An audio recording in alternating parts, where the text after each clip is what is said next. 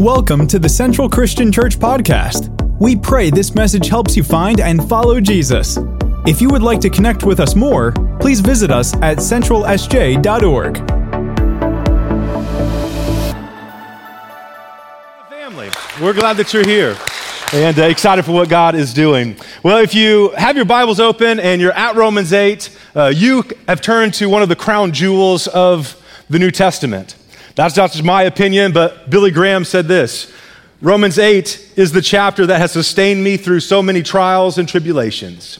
It reminds us that nothing can separate us from the love of God. Martin Lloyd-Jones, the great preacher, said the 8th chapter of Romans is the most wonderful chapter in the whole Bible. It tells us nothing can separate us from God's love and that we are more than conquerors through Him who loved us. I mean, this is a wonderful chapter. This is a great chapter to commit to memory, to spend some time marinating in and meditating on. One of my favorite writers, A.W. Tozer, said this: the 8th chapter of Romans is like a symphony of grace. It speaks of freedom and victory we have in Christ and assures us of God's unchanging love. Elizabeth Elliot, one of the famous missionaries whose husband was martyred in service of Jesus, said this: I have often turned to Romans 8 in times of difficulty and doubt. It reminds me that God is for us, and if God is for us, who can be against us? Come on, Central. That's awesome. That's all in Romans 8. I mean, this is an amazing, amazing chapter that's worthy of our time and worthy of our attention. It starts with there's no condemnation, and it ends with there will never be any separation. I want to start by looking at Romans chapter 8 and verse 1 today. Rewind the clock 2 weeks to when we studied this passage. It says this: it says, there is therefore now no condemnation for those who are in Christ Jesus. Doesn't mean later, right now, there is no condemnation. Doesn't mean less condemnation. It doesn't mean that whenever you surrender your life to Jesus, that God gave you a Kickstarter and then you got to figure everything else out on your own. Like, no, there's no condemnation on your life. If you're a follower of Jesus, you're in Christ. It's impossible to experience condemnation from God because of who you are in Christ Jesus. The moment that we surrender our life to Jesus, that takes place. And as we mentioned in Romans 8, it's this pivotal turn in this amazing book of Romans. In the first 7 chapters, the Holy Spirit's mentioned 1 time. In chapter 8 alone, the Holy Spirit is mentioned 20 times. So what we have here is this mentioning, this Romans 8:1, there's no condemnation. And then Paul makes this turn, and he really turns to this celebration and this recognition of the work of the Holy Spirit in the life of the believer for the remainder of Romans chapter 8. The way we understand Romans chapter 8 is that now that we have died with Christ, we've been buried with Christ, we were raised to new life in Christ. Which, by the way, is the whole imagery of baptism, which is why baptism is so essential in our following of Jesus. Not only was Jesus baptized, but it symbolizes to the outside world the inside change that has taken place. And so when we enter the waters of baptism, it's your old self. It's the old you. You go under the water, you're buried with Christ, identifying with Him in His death, coming up out of the water, raised to walk in new life, identifying with Him in His resurrection power.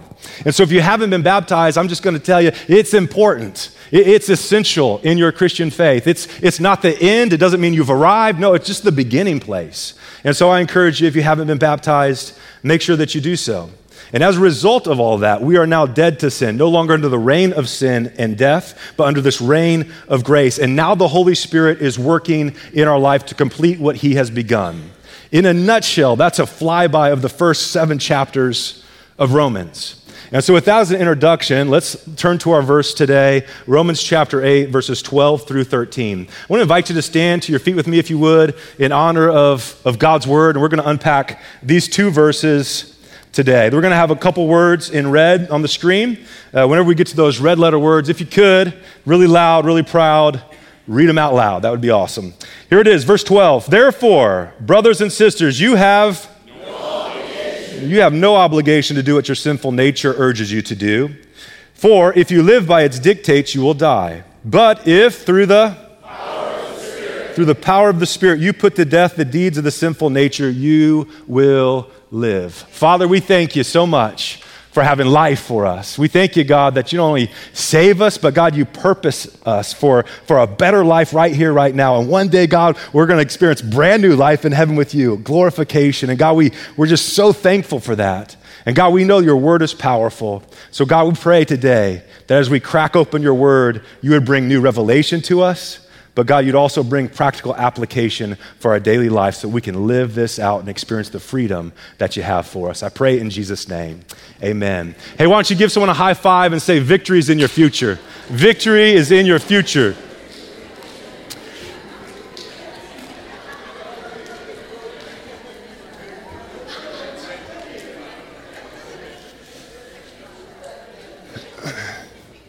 Before we jump into unpacking these two verses, let me just say that these two verses that we just read are what most scholars say are the two most important verses in the entire Bible on the topic of sanctification. The two most important verses. And sanctification, we could pull up a simple definition. Here's what sanctification is. Sanctification is the process whereby the believer becomes more and more like Jesus. Or holy, we could say. And as a result of God's work in them and their obedience to God's word.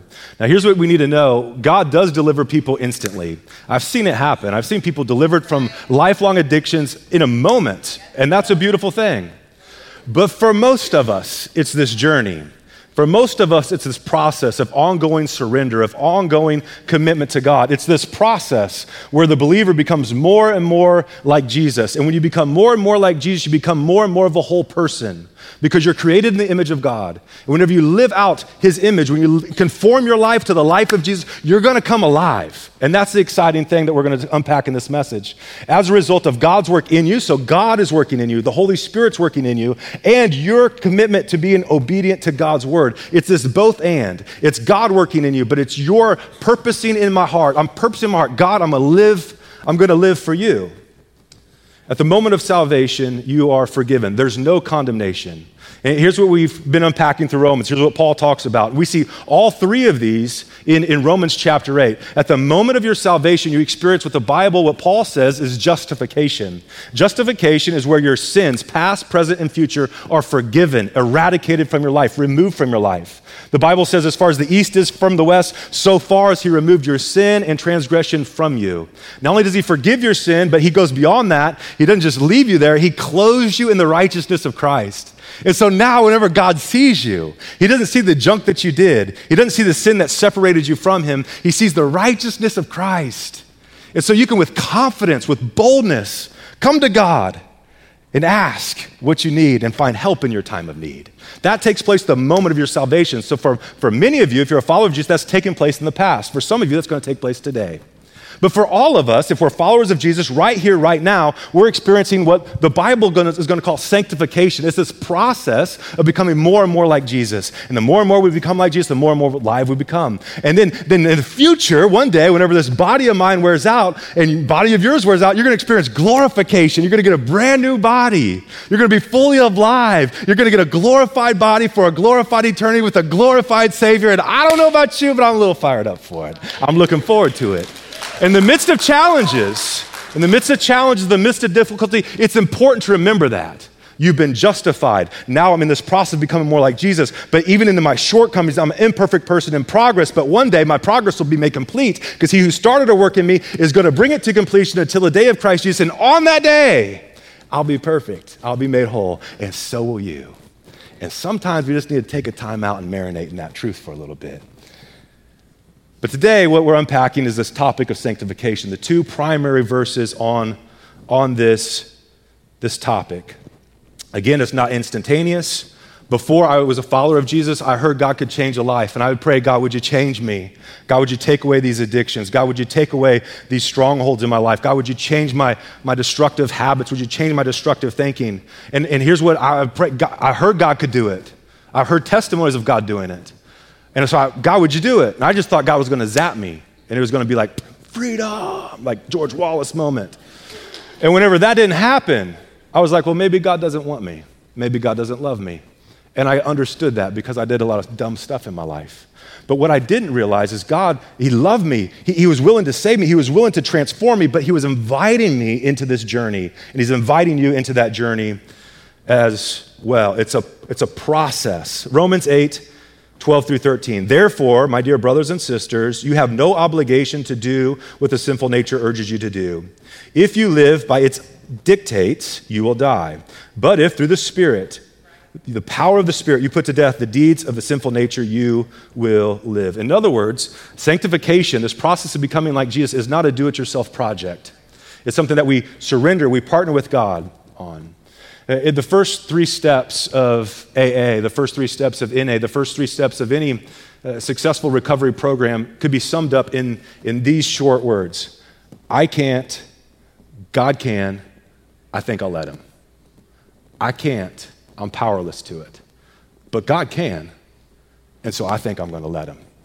That's true whether you're addicted to heroin or you're a gossip. That's true whether you're strung out on cocaine or you struggle with lying.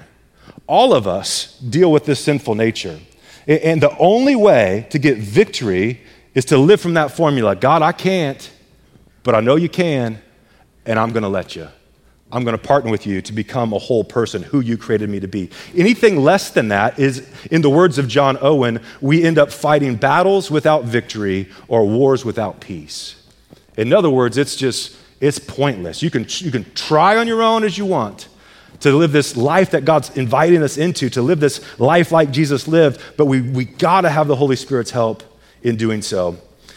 Romans 8:12, let's begin unpacking this. It says this, therefore, my dear brothers and sisters, and anytime we see the word therefore, we got to go back and rewind the tape and see what it's there for. And if you're with us last week, we learned that the Holy Spirit does something. When the Holy Spirit comes and takes residence in us, he changes us. And here's how he changes us. Number 1, he changes our thinking. 2, he produces life and peace in and through us. He brings new life to you. The peace that you've always wanted, you've always longed for, he'll bring it to you. And not only that, but the Holy Spirit, God, very God, dwells within you. And not only that, the Holy Spirit in you will resurrect us one day. All that's the work of the Holy Spirit in the life of the believer. You say, well, what does that look like? Why does he start with therefore? Well, because of this. So let's look at verse 11 and 12. It says, the Spirit of God who raised Jesus from the dead lives in you. And just as God raised Christ Jesus from the dead, he will, not he maybe, not we hope, no, he will give life to your mortal bodies by the same Spirit living in you. Think about this. God, very God, the God who spoke the stars into existence, that knit you together in your mother's womb, the God who formed the earth and the galaxies and everything in them, he takes up residence in you, and you think that's not going to change you? It's going to radically, wonderfully, beautifully shape you into his image, empowering you to do what you can never do on your own. And in light of that, verse 12, therefore, because that's true, my dear brothers and sisters, you have no obligation to do what the sinful nature urges you to do. In other words, there's victory in your future. You can overcome any challenge, any hurt, habit, or hang-up you'll ever face in this life. It won't be instant. It'll be a process, but as you partner with the Holy Spirit, it becomes possible. He says this, you have no obligation to the sinful nature. Here's why you have no obligation to the sinful nature. We could line up and testimony after testimony. We could all stand on stage and say, my sinful nature urged me to do this, and it brought death here. I thought this would look really good, but I did it, and it brought destruction. The sinful nature only brings death and destruction, decay. It makes everything that you value and treasure in life come unraveled. And therefore, you have no obligation to it. The NIV says we have no obligation to the sinful nature, but we have an obligation to please the Spirit because the Spirit of God is what sets us free.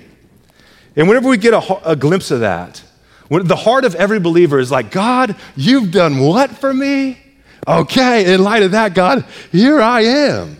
Like, I don't have to fully understand it, but if I just get a glimmer of it, just a glimpse, it's breathtaking, all that God has done for you. God, you removed my sin, past, present, and future. God, you didn't just remove my sin, but when I was bankrupt before you, when I was bankrupt in righteousness, God, you clothed me in the righteousness of Christ. Are you kidding me? You dumped the truckload.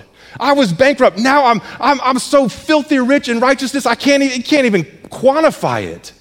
Now, God, when you look at me, I'm the righteous. Are you kidding me? God, I know what I deserve. I know what I've done, and I know it deserves condemnation, but you've declared a different verdict over my life. You said, Tim, now there's therefore no condemnation, and he declares the same verdict over your life if you're a follower of Jesus. And now, God, you're working in me. Are you kidding me? Like your Holy Spirit takes up residence in me. God, you're going before me. God, you're coming behind me. God, you're directing my steps. Are you kidding me, God? Yeah, that's the gospel. That's the good news. And that's true of you today if you're a follower of Jesus. When a believer gets a glimpse of that, the natural byproduct is just this, God, I want to be all in with you. I'm whole heart, I'm all in. Whatever you want, my answer is yes. Before you even ask, you need to know yes. That's what I want. Whatever you want, I'm good with it.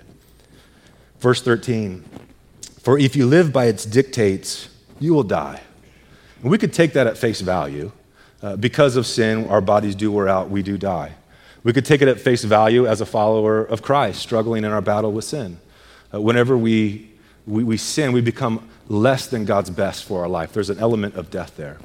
But we talked about this last week. In Romans chapter 8, Paul's not talking about the Christian struggling with sin, although I think we could interpret it that way.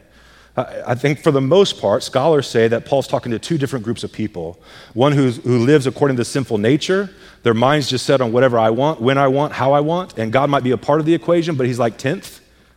Like he's not a priority. He's not number one for sure.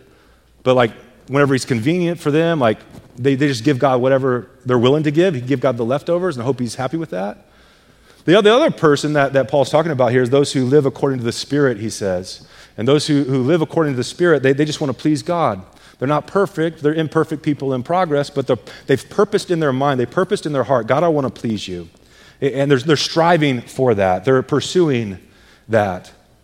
So if you live by the sinful nature's dictates, you will die. But if through the Spirit you put to death the deeds of the sinful nature, you will live. I kind of think it's a poor translation of that. The ESV. What I just read was the New Living Translation. This is the ESV. And so the ESV says that if you live according to the flesh, you will die. But if by the Spirit you put to death the deeds of the body, And so Paul talks to us repeatedly in Romans about how in our body, this flesh, this physical body is how sin. My body's been broken by sin. And so my body, it has these internal cravings that actually are contrary to God's created design for me. And so that's part of the reason why whenever we die, we're free from this body of sin and we are free to live as God created us to be. And so he talks a lot about the flesh, talks a lot about the body. And what are the deeds of the body? Well, things that my eyes see that are displeasing to God. Things that my hands do that are less than God's best for my life. Places my feet take me where I know I shouldn't be and God knows I shouldn't be.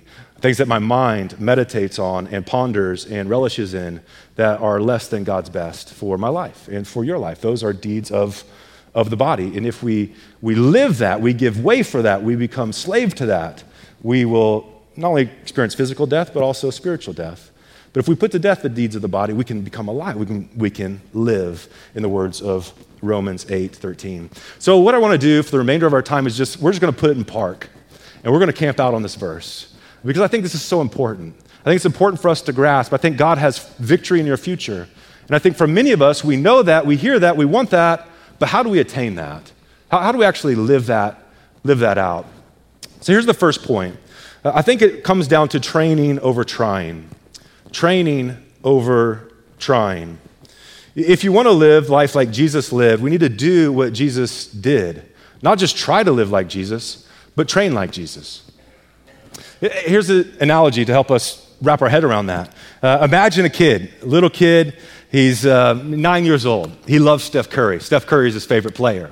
And so he watches Steph Curry. He gets a Steph Curry jersey. Like he models his game after Steph Curry. He watches on TV. He buys the shoes that Steph Curry wears. Like he buys the sweatbands. Like he even asked to can you wrap my ankles like Steph Curry does? Every night before he goes to bed, he does this thing. Like this Steph Curry shimmy. Like he's ready. And so game day comes for this little kid. And he's playing this little league basketball. And he's ready to make it rain. Like he's ready to drop 30 just like Steph Curry. So boom, air ball. He tries to do this crossover. Off of his foot, out of bounds, turnover, we're going the other way. Again, shot, air ball, after air ball, after air ball, turnover, after turnover, after turnover. Why? He's trying to live like Steph Curry. Well, he's trying to be Steph Curry, but he hasn't trained like Steph Curry. What Steph Curry does requires muscle memory. What Steph Curry does requires intentionality, requires time invested. You don't just show up one day and all of a sudden you can lift 400 pounds in the gym. No, you got to start some training. And I think the same is true in our following of Jesus. I think we know some things about God. I think we know that God's word says, I should love my enemy. But why do I still hate him? I know the Bible says, like Jesus, he walked in purity, and we're called to walk in purity too. Well, why do we struggle with our thought life? I know what God says about A, B, C, and D, but why do we stumble over our own feet? Perhaps it's because we're trying to live like Jesus, but we haven't trained like Jesus. We haven't put into motion the principles, the practices that Jesus did on a daily basis that allowed him to bless those who cursed him. We haven't trained like Jesus, so whenever we encounter a difficult situation, faith rises up in our heart instead of focusing on what we can see. Spiritual disciplines or spiritual practices are vital for us to train like Jesus. Could be Bible meditation, prayer, Sabbath, silence, solitude. And those aren't just to check boxes. Those aren't just things that we have to do. No, they're practices that allow us to create space in our life for the Holy Spirit to do a work in us. There's an interesting passage in 1 Corinthians 9, verse 24. And Paul uses this image of an athlete, and he associates the way athletes train with the way followers of Jesus structure their life. It's fascinating. Let's read it. It says, do you not know that in a race, not all runners get a prize? And you're like, unless you're a millennial, everybody gets a prize, right? Like, you get a prize, you get a prize. In Paul's day, just to contextualize this, there were winners and losers in Corinth, apparently, and not everyone got a trophy. And so you do not know that in a race, not all runners get a prize. He says this, run in such a way to win. So you're not just here to compete, you're here to take first place. Everyone who competes in the games goes into strict training. They do it to get a prize that will not last, but we do it to get a prize that will last forever. Therefore, I do not run like a man running aimlessly. I do not fight like a man beating the air. No, I beat my body and make it my slave, so that after I have preached to others, I myself will not be disqualified. Being disqualified doesn't mean that Paul's not going to heaven. It just means that he's not going to have the rewards that he hopes to have in heaven. And on that note, let me just say, heaven's going to be awesome for everybody, but heaven will not be the same for everyone. In the same way, hell will be hellish for everyone, but hell will not be the same for everyone. And the Bible speaks to that based on how we live, the way we structure our life. And Paul's just saying, man, I'm disciplining myself like an athlete so that I can produce fruit that will last for all eternity. I don't want to lose. I don't want to be disqualified from that prize. This metaphor that Paul uses is that of a runner training or a boxer training for a big fight. In Corinth, and Paul was writing to the Corinthians, so there's a church in Corinth, and in Corinth, every 2 years there was kind of like Olympic Games. It was called the Isthmian Games. Every 2 years, tens of thousands of people from the Mediterranean were packed into this city of Corinth to watch these athletes compete. And so this teaching that Paul's unpacking, these athletes, this training would have been brought very vivid imagery to them, much like Steph Curry or your favorite UFC fighter. Like they would know people that did this. And these words would have carried weight. He says, everyone who competes in the games goes into strict training. And they do it to get a crown that will not last. But we do it. In other words, there's some training that we should do, that you and I should be engaged in. Athletes who train, they structure their life around it. Like it's not just something that they show up on Sunday, like the Chiefs, who are like the best team in the world. Like Patrick Mahomes, like if you've watched quarterback, like you've seen his training regiment. It's intense. He's got trainers on trainers on trainers. Like he goes to practice, yes, but afterwards he's got more trainers. Why? Because he's an athlete who wants to perform at the top of his game. And the same is true. He says, hey, just as they train, we do too. He says, we do it, but we do it for a different goal. We do it with a different purpose. We do it to get a crown that will last forever. This is not a one-off metaphor for Paul. He talks about athletes and the way they train in Acts, in Galatians, Corinthians, in his letter to his apprentice, young Timothy. He says, hey, this is important for us to grasp. In other words, for Paul, discipleship and following Jesus wasn't just something we do with our minds. It's something we do with our bodies. Let me just say that again. Following Jesus, being a disciple of Jesus, isn't just something that we do with our minds. It's something we do with our bodies. It's the whole person. You remember Jesus' words, his approach, what's the greatest commandment? What did he respond? He said, hey, love God with all your heart, all your mind, all your soul, all your strength, right? Like it's all of us pursuing God. Look at it again, Romans 8:13. It says, for if you live according to the flesh, you will die. But if by the Spirit you. And so which is it? Is it the Spirit that puts the sinful nature to death, or is it you? Yes is the correct answer. It's you and God partnering together to put to death the misdeeds of the body so that you may live. And I don't know, it's if we were to quantify it, I'm not saying it's probably more like the Holy Spirit does 99% of the work, we do 1%. But we have a part to play. We engage in this process. And here's what you'll experience. Where there was defeat, you'll experience victory. Where there was addiction, you're going to find freedom. Where there's brokenness, you're going to find wholeness. Where there is death, you're going to experience new life. But it's engaging in the practices of Jesus. So second point, I want to talk about that. How do we train like Jesus? Here's some training tools or Jesus practices. Throughout the centuries, these have been called spiritual disciplines. And so we're going to talk about that. And so if we want to live like Jesus lived, we need to adopt some of the lifestyle, some of the practices, some of the rhythms that Jesus had. And these are training tools. Again, they're called spiritual disciplines. Here's a definition of a spiritual discipline. I think these are in your notes. Spiritual disciplines is this. Practices based on the lifestyle of Jesus that create time and space for us to access the power and the presence of the Holy Spirit. So if by the Spirit you put to death the misdeeds of the body, how do we do that? Well, by deploying these spiritual practices. It's about training, not trying. We create space for us to access the power and the presence of the Holy Spirit, and in doing so, we're transformed from the inside out. In other words, Christianity, following Jesus, isn't just behavior modification. We're changed from the inside out. And spiritual disciplines, anything you see in the four Gospels, in the life of Jesus, and in the life of the New Testament. Here's a list. We could add more to this, but here's just a starter for us. And we could give chapter and verse for all of these, but here's a list of spiritual disciplines. Silence and solitude. We see this in the life of Jesus repeatedly, very early in the morning. Jesus goes out to a solitary place to pray. Why very early in the morning? Because it's silent, because there's no one there talking to him. There's no one there biting for his time. He doesn't get distracted like I do, and I'm like trying to pray, but I'm like, what was that? Was that a truck? Oh, what is that? And then my mind goes, I need to clean the truck. And then my mind's a million other places. Silence and solitude.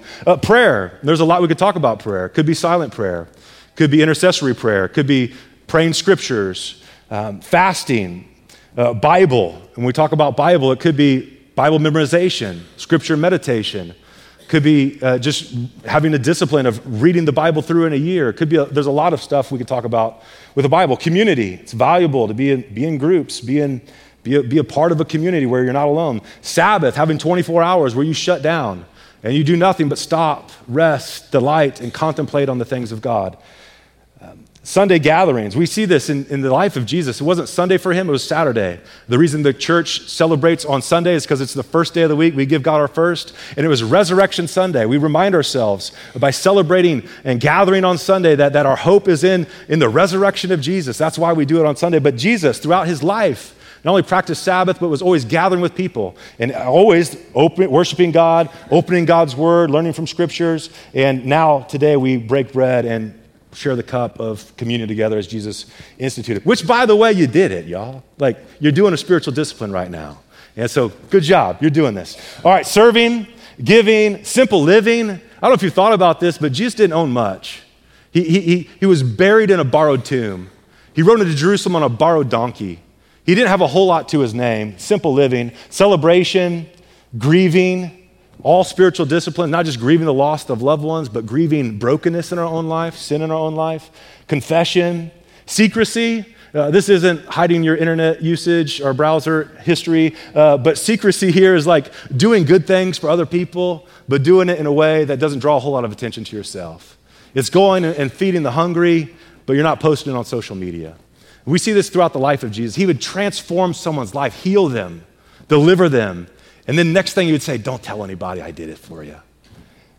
And then gratitude, and the list could go on. But these are all spiritual practices, spiritual disciplines. And the reason Jesus had the authority he had, the reason he could love his neighbor, the reason that he walked in obedience and the power of the Holy Spirit, because he practiced these things. He wasn't just trying, he was training himself to live from that posture.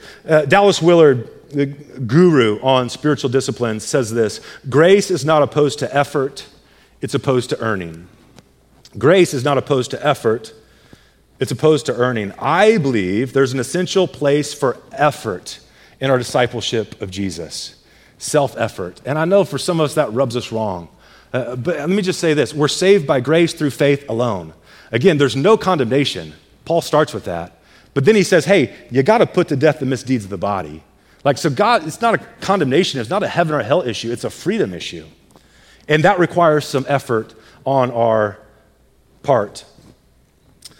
Again, we're saved by grace through faith. You heard me preach that message. But I don't think in California in 2023, the greatest challenge for most of us in the church, I don't think the greatest challenge is that we're trying to earn God's love. I just, of all the counseling I've done, I just haven't had someone sit down with me and said, Tim, here's the deal, bro. Pastor Tim, I fast 4 days a week.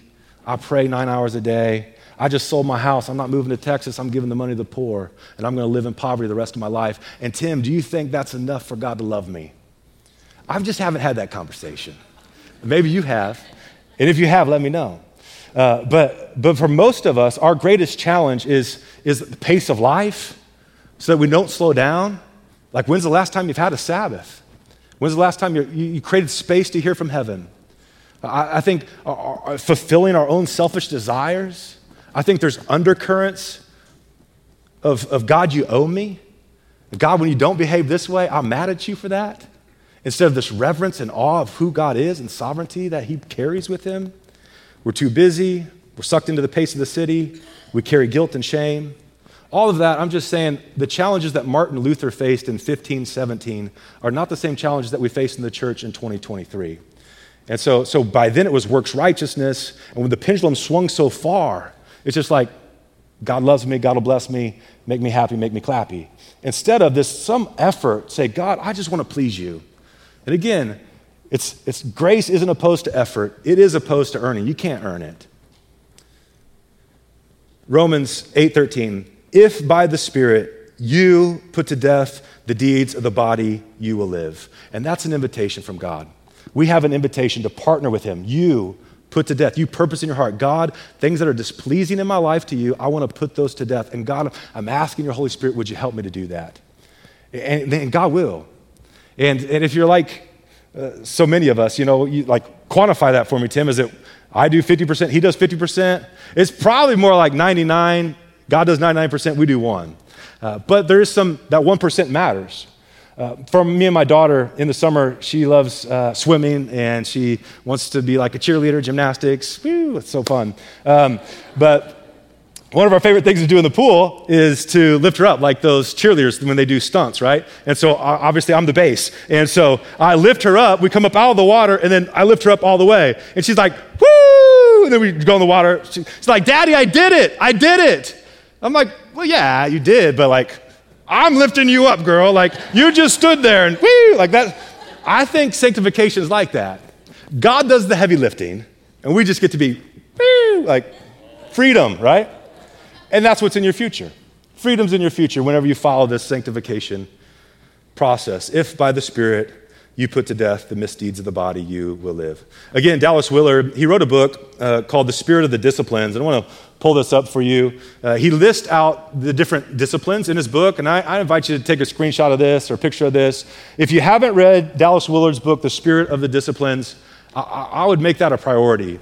It's a great book. It's shaped hundreds of people's lives, thousands of people's lives, and he unpacks it brilliantly, much better than I can articulate today. But he breaks down the spiritual disciplines in 2 categories, and he's the only person I've seen that initiated this. But he has spiritual disciplines for abstinence, abstaining from some things like solitude, silence, fasting, frugality, chastity, secrecy, sacrifice. And he also breaks down the spiritual disciplines into disciplines of engagement. So some things we're going to abstain from, some things we're going to engage in. Engagement would be things like study, prayer, worship, celebration, service, fellowship, Sunday gatherings, confession, submission. The list could go on. And so I wanted to break this down in 4 different quadrants for you, 4 access points. Again, we're parking on this one. Romans 8:13, this is important for us to grasp. So I know this is more teaching than preaching, but just bear with me because I think it's going to help you.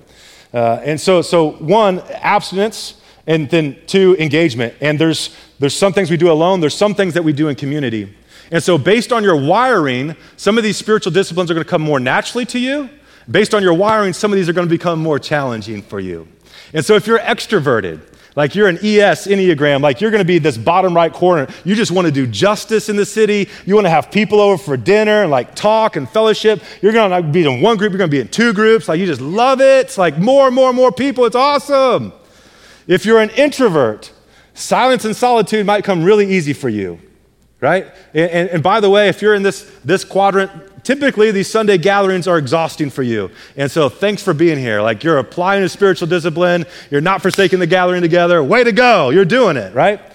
But if you're an introvert and silence and solitude comes more naturally for you, it's also important for you to be involved in community. And if you're an extrovert and you're in 3 different groups, and that might be good, you might need to be in 3 different groups because you come alive when you do and you strengthen the body when you do. But it's also important to have some time of silence and solitude where you can hear from heaven, where you take time to pray.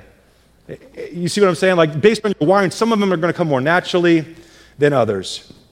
But all of them are important for us in our apprenticeship of Jesus and our following of who he's called us to be, discipling, becoming more and more like him. 3rd and final point, training for victory. Training for victory. Throughout the ages, spiritual leaders have used the spiritual disciplines and prescribed spiritual disciplines much like a doctor would prescribe a medication for an ailment or a surgery based on a physical ailment. They prescribe these spiritual disciplines to address spiritual needs within the individual's life. And so as a general rule of thumb, sins of commission, you need to apply a spiritual discipline of abstinence. So if you're engaging in something that you know is in violation of God's word and the life that he's created you to live, well, then it's going to be important for you to apply some spiritual disciplines that is going to become, to engage in abstaining from that. So for example, if you have a porn addiction and you just can't shake it, you feel like, man, I'm stuck in this rut, I don't know if I'll ever be able to get victory here. Well, fasting would probably be an important practice for you to engage in, to show your body, to withhold some things from your physical bodily appetite, to train that muscle so you can experience victory in that life. So you're engaging in some things that bring destruction. Same is true for gluttony.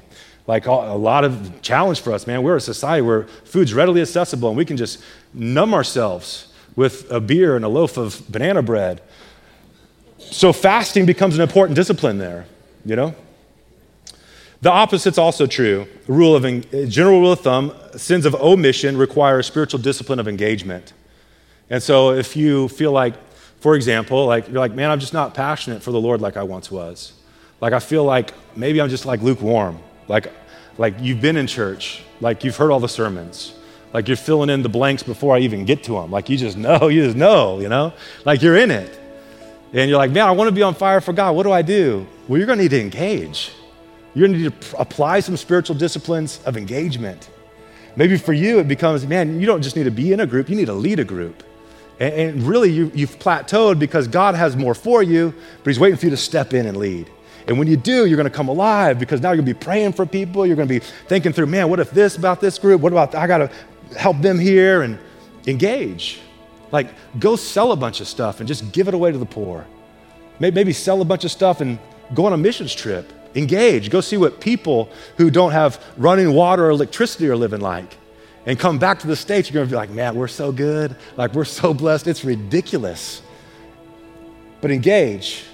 Allow God to create a new passion, new fire for us. So sins of commission usually require spiritual disciplines of abstinence. Sins of omission usually need spiritual disciplines of engagement. In closing, remember Paul's metaphor like an Olympic athlete. We go into strict training. They do it to win a gold medal that no one's going to care about in 100 years. We engage in spiritual discipline. We engage in spiritual training so we can experience freedom right here, right now, but also to do things that will last for all eternity. You've probably heard of Usain Bolt, the great Jamaican runner, fastest man in the world. In 2004, at the age of 17, Usain Bolt competed in the Olympic Games and brought home 0 medals. Not bronze, not silver, not gold, nothing. But then, 4 years later, 2008, he brought home 3 gold medals for Jamaica. Now he's the most decorated runner in the history of the sport. Usain Bolt said this. He said, I trained 4 years to run 9 seconds. I trained 4 years to run 9 seconds. Some people who don't see results in 2 months give up and leave. Sometimes failure is sought by one's self. I trained 4 years to run 9 seconds. I think in a lot of ways, spiritual disciplines are like that. We can train for years to experience victory. And hey, if you've been trying and experiencing failure, and you're like, gosh, I keep tripping over my own feet in this stupid area, and you're upset about it, hey, listen, there's grace. Give yourself some grace. But it doesn't mean quit training. Maybe you've been trying instead of training. Maybe it's time to start training yourself. Not just striving to live like Jesus lived, but actually applying the rhythms of life that Jesus had. We call them spiritual disciplines. I don't know if you've seen the movie Karate Kid. If you haven't, you're probably not an American. But I don't know why I said that. That was out of bounds.